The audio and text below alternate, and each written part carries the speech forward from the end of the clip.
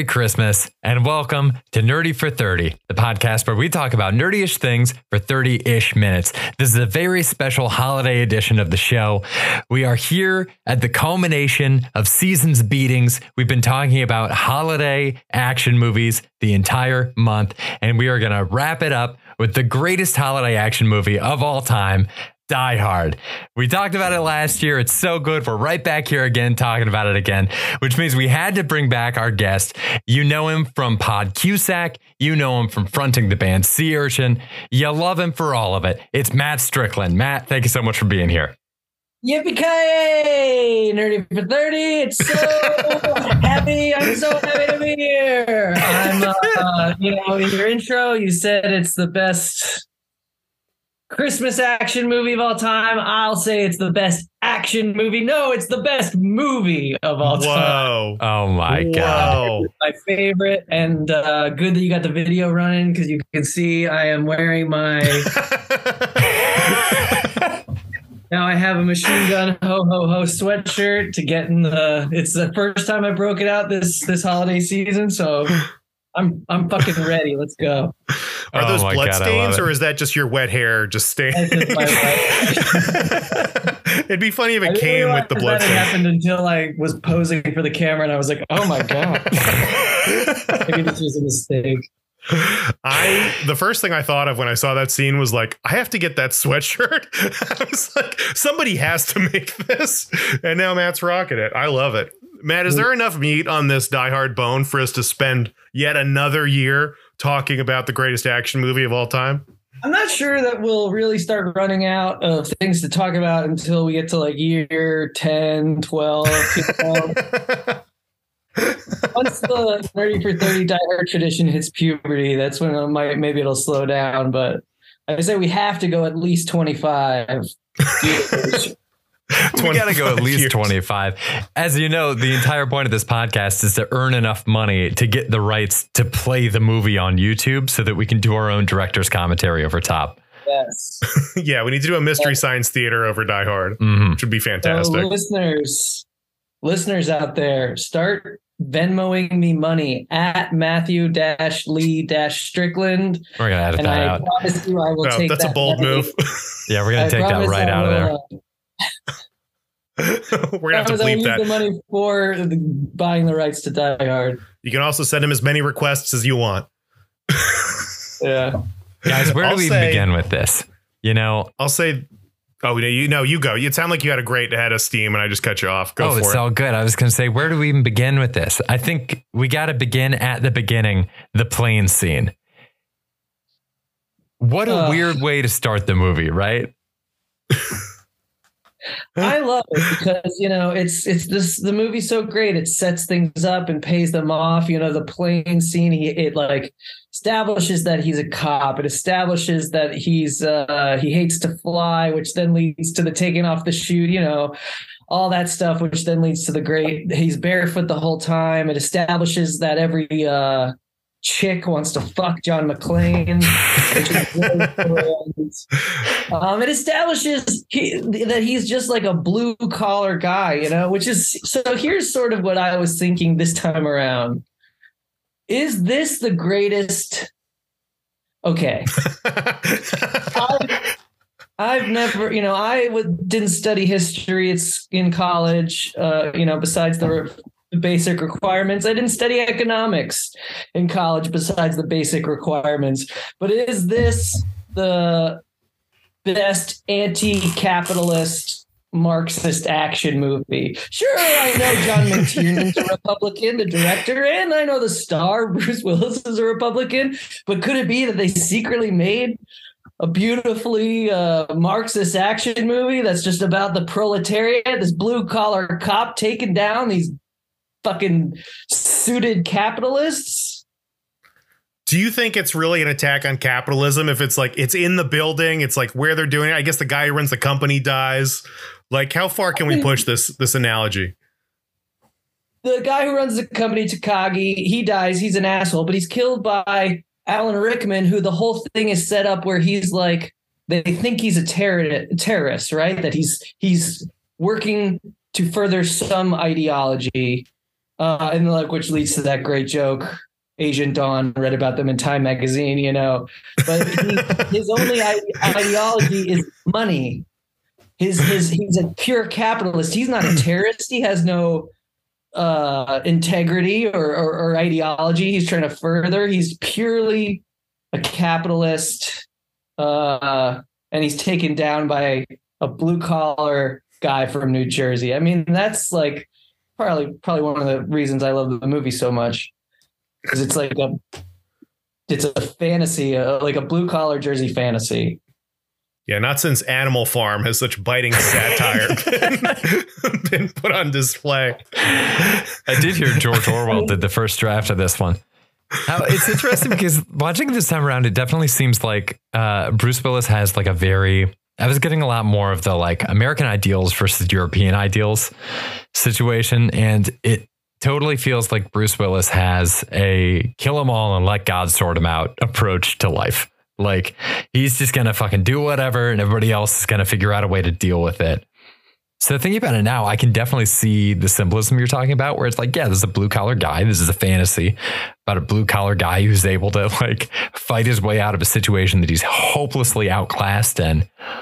But it's almost like he's threatened, right? His marriage is threatened by this job his wife has. And, the coworker who's clearly trying to fuck Holly, and her boss is Mr. Takagi, who can give Holly the life that John McClane can't give her. And at the end of the movie, Takagi, bullet through the brain.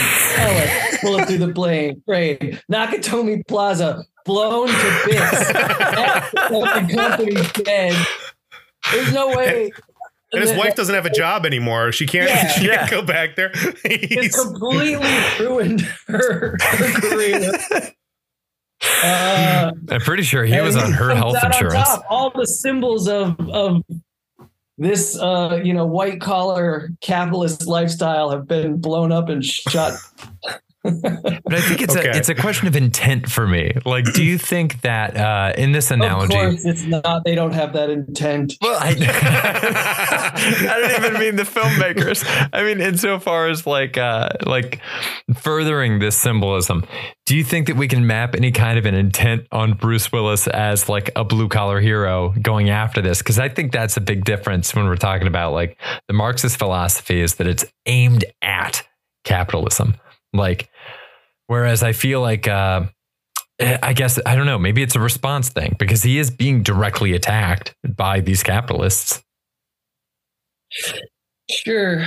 But you have to think that he goes to California with some intent to dismantle it.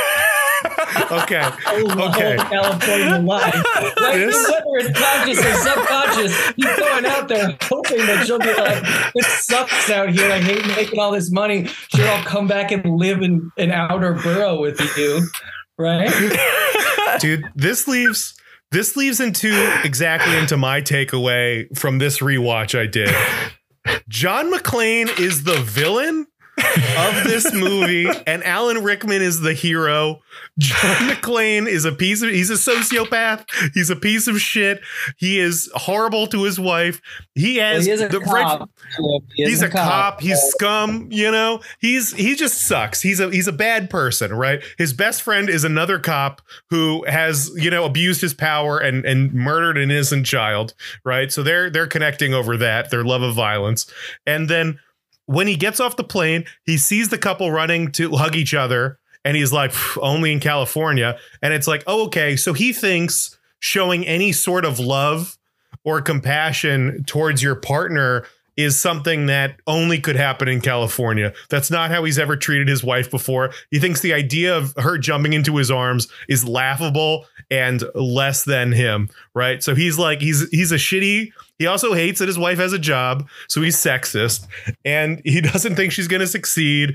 He doesn't believe in her. He just doesn't want her to have this job. She could be a diner waitress. Sure, she could be a lower status job underneath him. She could be a candy striper that he comes to get patched up.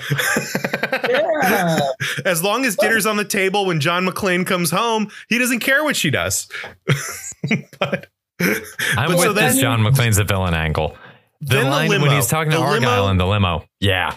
See, Bad but here, shit. that goes a little bit into my reading. Sure, I will caveat that just even by the fact that John McClane is a cop is sort of like the Marxist reading sort of deflates because, you know, as we know, cops are fascist tools of the state, blah, blah, blah. But he's riding in the limo, right? He doesn't sit in the back like some kind of big shot Hollywood bigwig. He sits in the front. He's Like- equal to Argyle. Like He's a sociopath. Like a sociopath who's never even heard of a limo before. This man has no concept of what a limo is. He's blue confounded by collar, it. He's Oh, he's never too ridden blue a limo collar? before. He's blue It's toxic collar. masculinity at its finest. He thinks it's like to California to like get in the back seat and be chauffeured around. No, I have to creep out this driver who like the driver's like protect, like there's some separation between the client I think and you're the being driver. elitist, Tim. I think you're being. How am I being elitist? You're a coastal elite, and you don't understand that this is a simple man. You know, he doesn't know the ins and outs of high class parties and limos and skyscrapers. He's from New York. He doesn't know about skyscrapers. He's never even heard of a limo. He's never seen one in a movie. He's never heard of getting in the back with it. I don't know. I just feel like it's a real power move. You know, like when you call the Uber and then you sit in the passenger seat next to the driver. It's just like a real. It's like it feels like I always feel like I'm intruding on their space when that happens. You know, they let it happen. Have you ever done that when it's just you? No, but how crazy would that be? That's what John McClane did. That's what John McClane did. He called an Uber and then he sat in the passenger seat with no one in the back. This guy's crazy. Crazy. You know what's His great about father, that too? Argyle I'll say. did have to do that same thing that always happens when that happens in an Uber, where the driver has to move some stuff out of the front seat so you can sit there. They always have stuff on the seat, and then you show up with like 5 people. Everybody knows you should have ordered an XL. Nobody wants to pay for an XL. They're like, yeah, I guess I'll move this Burger King bag out of here. I got a question for you, Tim. John McClane sitting in the front seat of this limo, Yeah. imposing on Argyle. When he's sitting in that seat, do you think he's manspreading? Oh, he's definitely manspreading. Don't get me off on this manspreading thing because I think manspreading has been under attack for too damn long. Men spread those legs. Okay, this is not the direction I wanted to take that. This is not at all. All of a sudden Kevin is like, oh, is he manspreading in this one person's seat? This is his personal space. Oh, well, now he's claimed it. I mean, this is like some white savior bullshit, or like what was the thing where it was like where Americans just like ventured into the, you know, like they just conquered other lands because of what? Manifest Destiny. Yeah, Manifest Destiny. This is him encroaching on a man's space, taking territory that does not belong to him, just so he can masquerade as a tough guy. All right. All right. And Now then- I have a question, Tim. Part of your whole thesis is that he's the villain. So if he's the villain, how is Gruber the hero? I just think Alan Rickman is. I just love Alan Rickman so much in Because this. he's charming. Yeah, he's charming. He's a nice guy. He's always been cool to me. That's the thing I don't understand is like I heard all these bad things about him, but he's always been a nice guy to me. I just have so much fun this time watching the bad guys set things up.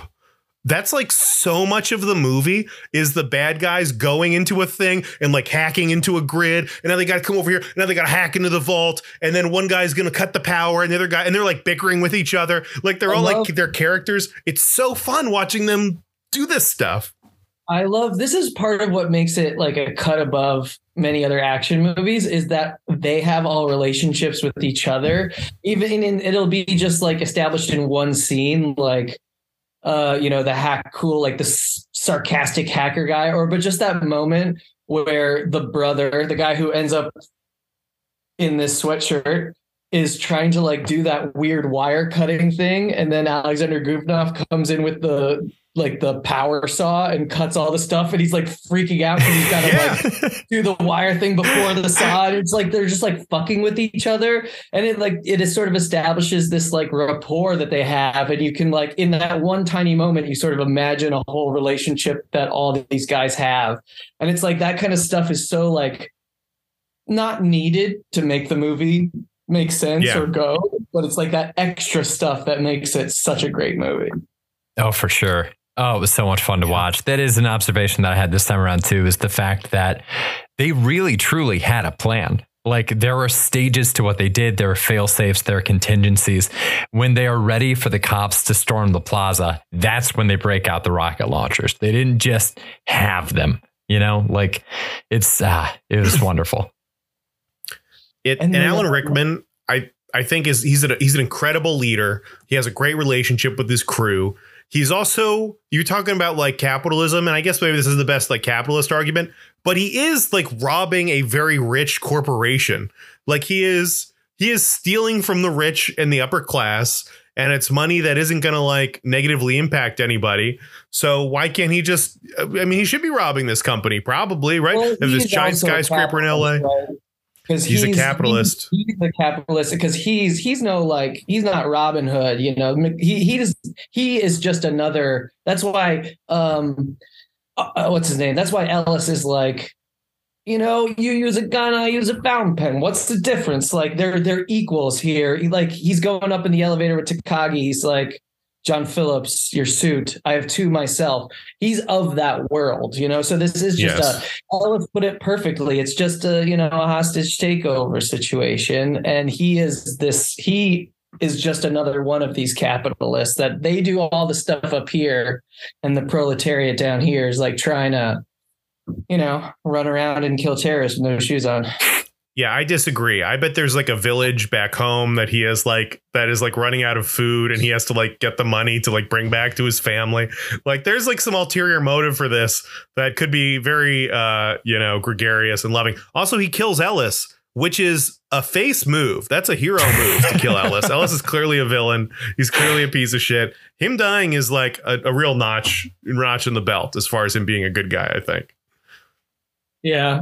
He is like one of the best characters in the movie, though. Ellis is he's amazing. He's so good. Obi, that whole scene is so perfectly written, and that actor is so great. Yeah, that actor directed the movie PCU. I don't know what that is. Same here. Just a fun fact. PCU is a college comedy starring Jeremy Piven from the 90s. Piven College University? Yeah, Hart Bachner's the actor's name. This doesn't matter. You can cut this out. We're keeping it in. Just a fun fact for the PCU heads out there. Yeah. This is for the Bachner tribe. They love those PCU shout outs. The Ellis thing. Oh boy, we're definitely gonna have to cut this out. I just completely derailed. No, I had no idea what I was aiming toward. Hans Gruber. It stood out to me. A moment in this stood out to me, which I think again paints him in a heroic light. Right, the scene where him and John McClane have their first like face to face. Right, Hans Gruber is the leader of this operation. He's the boss. Right. But he's not just a boss. He's a leader. You ever see that like picture, like that cartoon where it's like a boss is like on like all these people are trying to push a boulder or like a big stone, and the boss is on the top of the stone. He's standing on the stone yelling at everybody, and the leader is out in front with a rope pulling the stone with the rest of his team, showing them where to go. Hans Gruber does not need to go to the roof by himself and check on the explosives. But he knows that he's short-staffed. He doesn't want to risk one of his own guys, so he does this job himself. He puts himself in the line of fire to make this check, and ultimately, you know, he gets caught up by John McClane. But I thought it was a very selfless act for Hans Gruber to go up there and check the roof himself. Thought it showed great leadership, great morale. I mean, he's a protagonist for sure in this, I think. He does also rig the entire roof to explode and kill all of those people, including that woman's unborn child. So he's not, He's pro-choice. His choice. His choice. Yeah. His choice. Oh my God. Oh geez, this will be our last episode. Well, geez, I don't know. I guess go out with a bang. You bring me around your way of thinking, Tim. I really did not expect this argument to have legs whatsoever. I do like the idea that like secretly Hans Gruber is doing this for altruistic means, and like maybe there's like a read. Like my headcanon for this is now going to be that the reason that he's able to do that flawless California accent is because back home in the village that Gruber's from, he's like the best actor in the village, and like he never wanted to be the one to do this heist anyway, but they needed someone that would be convincing as a ruthless businessman to pull off this heist, and Gruber had to do it. He's an actor. Like Neil Simon plays in Eastern Romania somewhere. Yeah, exactly. Yeah. And he's not like jacked. He's not like an enforcer, but he's earned their respect. Mm-hmm. And I think that says more about him than, any musculature or body type possibly could. So I do want to, as a tangent to this, I do want to call out like that part of Rickman as an antagonist. This is one that's really been standing out to me lately. Like we talked about Lethal Weapon 2 a couple weeks ago on the pod, and there have been so many of these action movies where you have the foil for the hero just being another big buff guy that they have to go up against. But when you look at Rickman, he's a precision instrument. He's doing these like hand flourishes that you wouldn't typically see from someone that's supposed to be an action movie villain. Like he really truly is a different type of guy in that way than you're used to seeing with like, your Bruce Willis's, the tank top, the rippling muscles, the sweat slick, the blood stains all over the place. I can picture, I can picture John McClane opening a beer with his mouth. That literally happens in Lethal Weapon 2. Mo Gibson rips and it's a bottle. It's not even a can.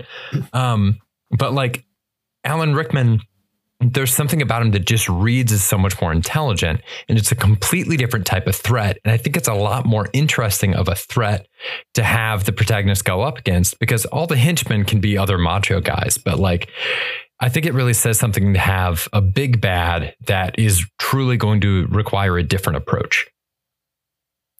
It feels like he's Lex Luthor to Superman. To Bruce Willis's Superman in this. Yeah. Right? It's like Superman, and he's taking like a blue collar approach, and then he's trying to out, and then it becomes like an intellectual battle, but they're kind of fighting on different levels, I think. But what were we going to say, Matt? I was just going to say it speaks to the casting ingenuity of the movie to not only have, sort of a British stage actor Alan Rickman come in to play the villain rather than like a buff guy, but also the buff guy in the movie is Alexander Godunov, who is like a ballerina, one of like, I think after Baryshnikov of like the 80s, he was like the greatest Russian ballerina of the time. So it's like even the buff beefcake guy is a little bit more like the way he's very graceful, like when he's walking across the roof, to like with the gun like this, because he's a ballerina. So it's like they're taking different types of people. They're bringing different types of people to the movie than you would have seen in like Commando or Cobra or whatever, any of those types of movies. Oh, I love that. I think it's so much more interesting. Yeah. If they do a Die Hard 6, the three of us are sitting right here. And we're unlike people that have been cast in movies before because we're, like untalented actors. Sure. Yeah. We could be great villains. Yeah. Confusing villains for sure. Like, what are these guys even doing here? But I had a great time, probably. The villains of the new Die Hard are 3 Brooklyn podcasts. Honestly, that is villain written most all of the over country, it, honestly. totally on board. Yeah. Yeah. One of us would be really into like crypto. And that would be some crypto scam probably that we were trying to run. Yeah, we lost all our money in crypto and now we're robbing a bank to recoup our losses. Yeah. It's the bank John McClane just started working at. We get a great gag where like I'm like the hacker. I get us into the bank vault and then it opens up and Strickland's like, where are all the NFTs? And I'm like, what? And he's like, we opened up the vault. Where are all the NFTs? I'm expecting to go and do a Die Hard opening up all the things and have the NFTs. Mm-hmm. Yeah, and then we just start turning on each other, and then that's the we kill each other before McClane even gets to us. God. I think this is an idea. I don't know. I mean, it's not perfect. We have to iron out some of the kinks, but there's definitely some meat on that bone. Yeah. Yeah, we can get that working. Yeah. We'd start writing tonight. We'll call in sick tomorrow and just dedicate all my time to this. I'm available. This 6. Yeah, what but it sounds like Bruce Willis is this. retired now too. Speaking of tomorrow, what do you think happens immediately the next day for John McClane? So, I mean, it's pretty late when this is over. Like, do we think this is taking place on Christmas Eve? It's got to be pretty much Christmas Day by the time he's done, right? Like Christmas morning. See, they get into that limo, right? And I think you think the idea is that they go home to like be with the children. But I think pretty quickly Holly takes a look at his feet and is like, oh no, you have to go to the hospital. Like you can't just like come home and have Christmas with the kids. I'm sorry, but like I'll bring them to you. But you need to like, you are so injured. I'm sure he's got some cracked ribs and like he is in so much pain. So I think really it's like, what is like the day 6 days down the line look like when he is released from the hospital? Because he's got like so many stitches in his feet. He's got definitely some broken bones. He's in bad shape at the end of the movie. So the Christmas Day for him is just reconstructive surgery on the feet. That's it. Like family maybe stops by to say hi. Come in and they say hello to dad and but then it's like, it's clear we know from the film Die Hard with a Vengeance that they have another split up, and Holly and they it's implied that maybe they get back together at the end of that movie. But, she pops up in Die Hard 2. So they're still together. So their relationship is good for a while. And he becomes an LA cop. He moves to LA. And then it turns south and he has to move back to New York at some point. Yeah, I was going to say, I haven't seen Die Hard 2, but I like to just preserve Die Hard as its own thing. I don't know. It is sort of perfect, but Die Hard 2 is, I think, it's been one of those, like, people have shit on it so much that now it's become underrated. And it's not as bad as people. It's not as good as Die Hard: The Vengeance, which is also really good, but it's certainly worth a watch. Also a Christmas movie. Yeah. Yeah, I would definitely say Die Hard 2 is worth a watch. I feel like they get through like the holidays together and then, after a while he stops hugging her, or he's like, okay, so we're heading back to New York now. And she's like, no, I have a house here. The kids are in school. I have to stay. And then he goes and he's like, but I have a job. And then he tries to go to New York or he tries to stay, but then they stop hugging as they were before, and he just stops, being as, generous with his like showing his love of her. He stops doing all the things, all the California things that he thought were beneath him before, and then slowly, comes up with another plot to sabotage a hero from saving his village. I don't know. There's something I think we could redo this. I mean, history will be on my side. When it comes to John McClane. When you guys watch Die Hard, I mean, how many times have you seen the film? Like, I've certainly seen it more than I'm in the like 50-ish range probably over the course of my life. I'm still in single digits, I think, but it's close. Yeah. Yeah, I think I am too. I think I saw it for the first time in maybe like 2015 or 16, like relatively recently, and have watched it every year since then. and a couple more times, Yeah. probably around like 9-ish.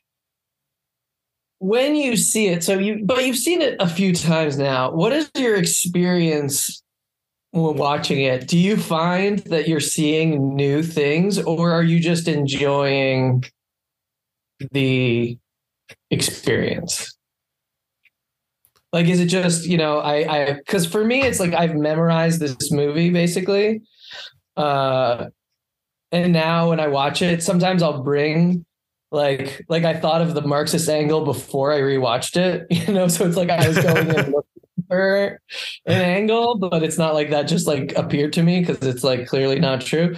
But it's like I feel like I'm less like finding new things and just like enjoying it the way you enjoy a good peach. And you're like, I know what a peach tastes like. I'm not gonna it's not gonna be reinvented for me, but I'm never gonna not want like a good peach. You know what I mean? Yeah, I mean my whole Hans Gruber is the hero take was just this time, for whatever reason, I just got so much more enjoyment out of the villains in this. That was kind of my revelation this time, was like I loved all their relationships. I loved how they had so much busy work to do. And it just really resonated with me this time, how the big bad you were talking about was so driven because his brother died, which I guess I don't know why that never really sunk in with me. But he is like out for vengeance. He's like, he needs revenge. Like it became very personal to him.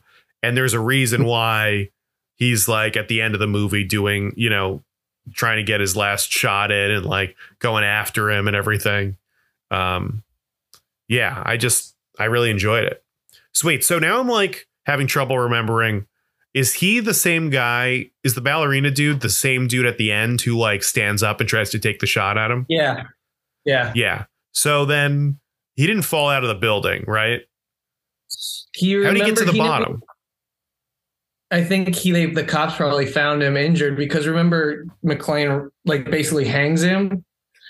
They have that fight at the top and he hangs him with the chain and you think he's dead. It's sort of like the Jason Voorhees like coming for one last kill.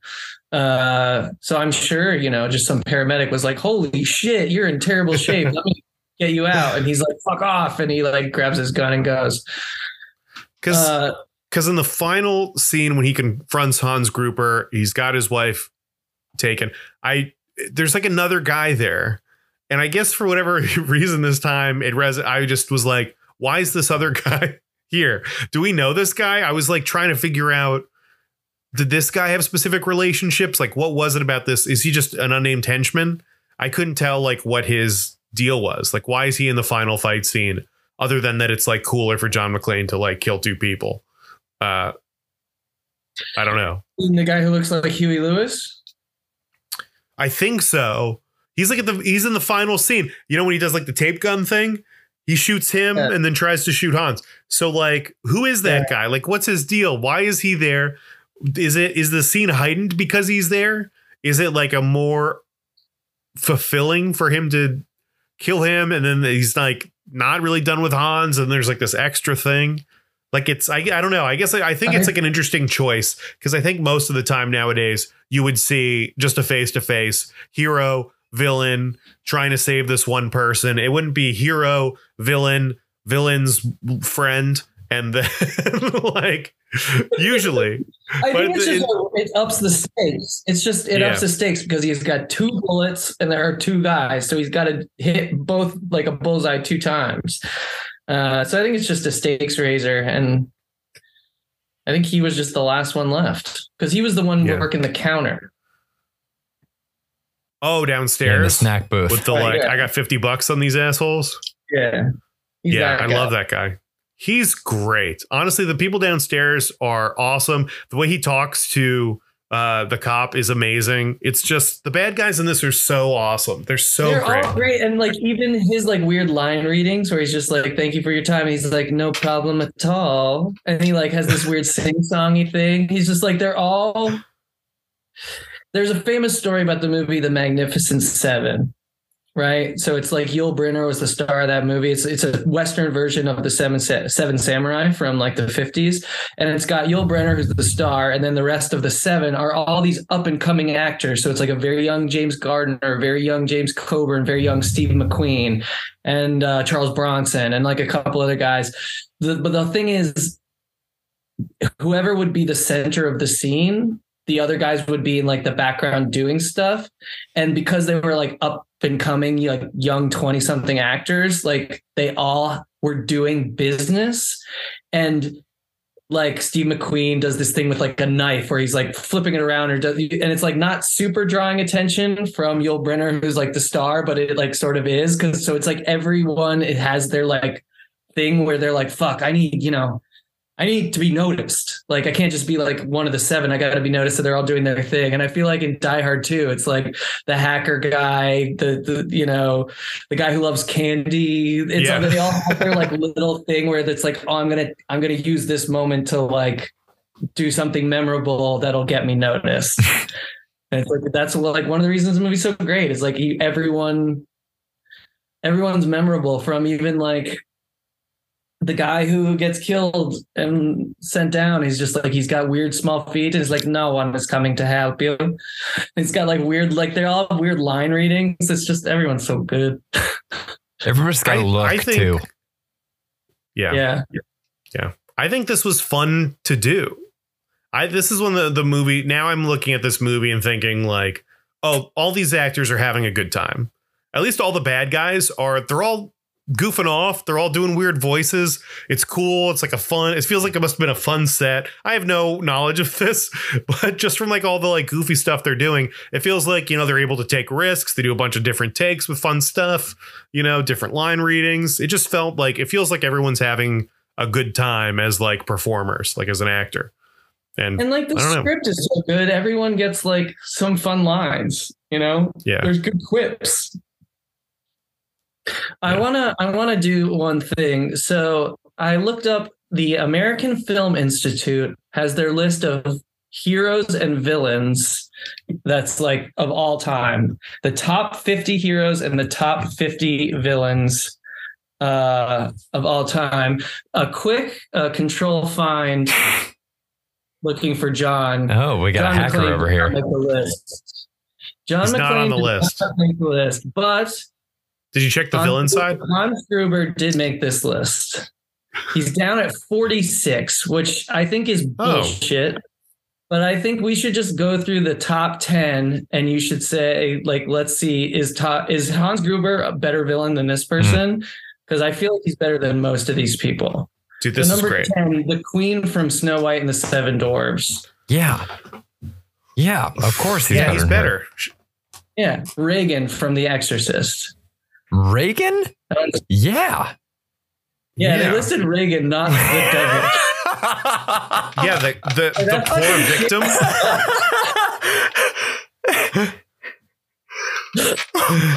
Phyllis Dietrichson from Double Indemnity. That's Barbara Stanwyck's character. That's a great movie, but like, I think it's safe to say Hans Gruber. Yeah. This one's tough. Glenn Close from Fatal Attraction. She's pretty good. I've never seen it. Yeah, that one is tough. I got to take an L on that one. No shame losing to Glenn Close, though. Yeah, I know. Hans Gruber's better than that. Mr. Potter, A Wonderful Life, he's just a fat banker. I think it's safe to say that Hans Gruber's better. It's like absolutely Nurse better. Ratched. Like sometimes they're like Nurse Ratched, One Cuckoo's Nest. Like now we're getting to the top. The top four I'll give you. Wicked Witch of the West. That's like iconic, but I'd still take Gruber. Yeah, what's the Wicked Witch? Well, I was about to ask what the Wicked Witch's motivation was, and then I remembered that I've seen the musical Wicked 4 times. Yeah. I think her whole thing is she's just wicked. Oh, there's actually a lot more to it than that, Matt. You can't just take it as face value. I got to show you gotta see, dude. Yeah, did you ever see? Yeah, Wicked. Yeah, that's what I think I read the book or something. Wait, is there more to it than her just being wicked? Oh my God, dude, you are not going to believe this. Oh, what's your stance on musical theater? Who are the other 3 in the top? I don't want my stance out there publicly. The stance is huge fan. The other three are Darth Vader. That's like a solid choice. Yes. Norman Yes, Bates from Psycho and Hannibal Lecter. Honestly, Norman like Bates those- weak. Weak Norman pick. Bates I mean, weak. I think weak those pick. top four are better than the bottom four are better than the top four on this list. I think, say pretty safely. Yeah, As like I- iconic I feel figures.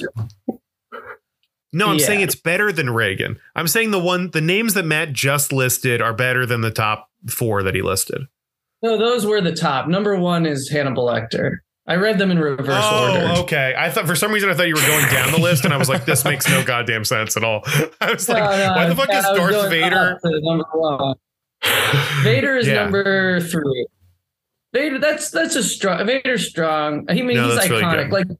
Like Hannibal Lecter, Norman Bates, Vader, and Wicked Witch of the West. Those are like iconic. Like you get, I don't know. They're iconic in a weird way that like Mr. Potter from It's a Wonderful Life is not. Yeah. Like Not at all. Hans Gruber, you got to be like way higher. The shark from Jaws is down at 18. If the shark from Jaws is an iconic villain, if he's going to be if you're adding animals to the list at all, he should be in the top 10. Dude. Like, what are we doing? I've said it once. Oh my I'll God. say it 100 times. The shark from Jaws is not the villain in that movie. The mayor of Amity is the villain in that movie. The mayor of Amity, That's honestly, true. should take a top 10 spot on that list, though. He's Yeah, bad. he's a Where's the bitch. Joker? Did you know that in Jaws 2, the mayor of Amity's still the mayor? That motherfucker got reelected. And if that doesn't show you how screwed up our politics are in this country, He I fixed don't the shark know. problem. He hired the right people. He designated the shark problem was solved. He delivered on his promise to the people. I mean, I think there's a lot more to him than you guys are giving. I mean, his kids were in that water too. Don't forget that. Oh, I think you guys over the summer should do a Jaws podcast and We did Jaws 1. We got to do Jaws 2. I've never seen Jaws 2. That would be kind of fun. Oh, man. Oh, Jaws it's 2. fun. It's not as good at all, but it is very fun. Yeah. Yeah. As long as Brody's Yep. in it, I'll be happy. Guys, we're coming up on the 45-minute mark. Any last remarks you'd like to drop on this one? Any last things you would like to say about Die Hard before we do this again next year? I mean, we got to save some stuff for next year, but I do think it's a really, if you're going to watch it this holiday season, which I think you should, go in with a little bit more class consciousness and see if my Marxist theory holds any water. I like that. I like that, Tim. I think it's really fun to just think about like how much fun these guys were having filming this. I think it's just like a new level for me to like be watching this movie and like thinking more about like the actors doing it. Like it's just fun. There's just so much going on. Like there's so many layers to it. Like you can really just dive in and view it. And it's kind of shocking how many different ways you can like view the same thing and walk away with different interpretations of it. I don't know. It's great. It's an Next year, amazing I wanna movie. do Buddhist. I want to do a Buddhist reading of Die Hard next year. I'm fully on board for that. Oh, my God. Like the Tao of John McClane. There does seem to be some sort of a zen, like he's able to get himself through all that stuff. Seems like they had fun filming it. We had fun doing this pod. This was so much fun. Matt, thank you so much for being here. Tim, I gotta say, I truly did not mean to play you off that music. My finger accidentally hit the button, but here we are. We're riding out the episode. Gang, thank you so much for listening today. Happy holidays to you. Merry Christmas if you celebrate. We'll be back here. Is this it for the year? No, we're back here with the Rennies. We're going to be back here on We're doing the Thursday. Rennies next. Oh my God, the the Ryan Reynolds Award for Excellence in Film. I'm so excited for this. We got great categories. We got great winners. We'll see you there. Bye, everybody. Bye, everybody. Stay nerdy.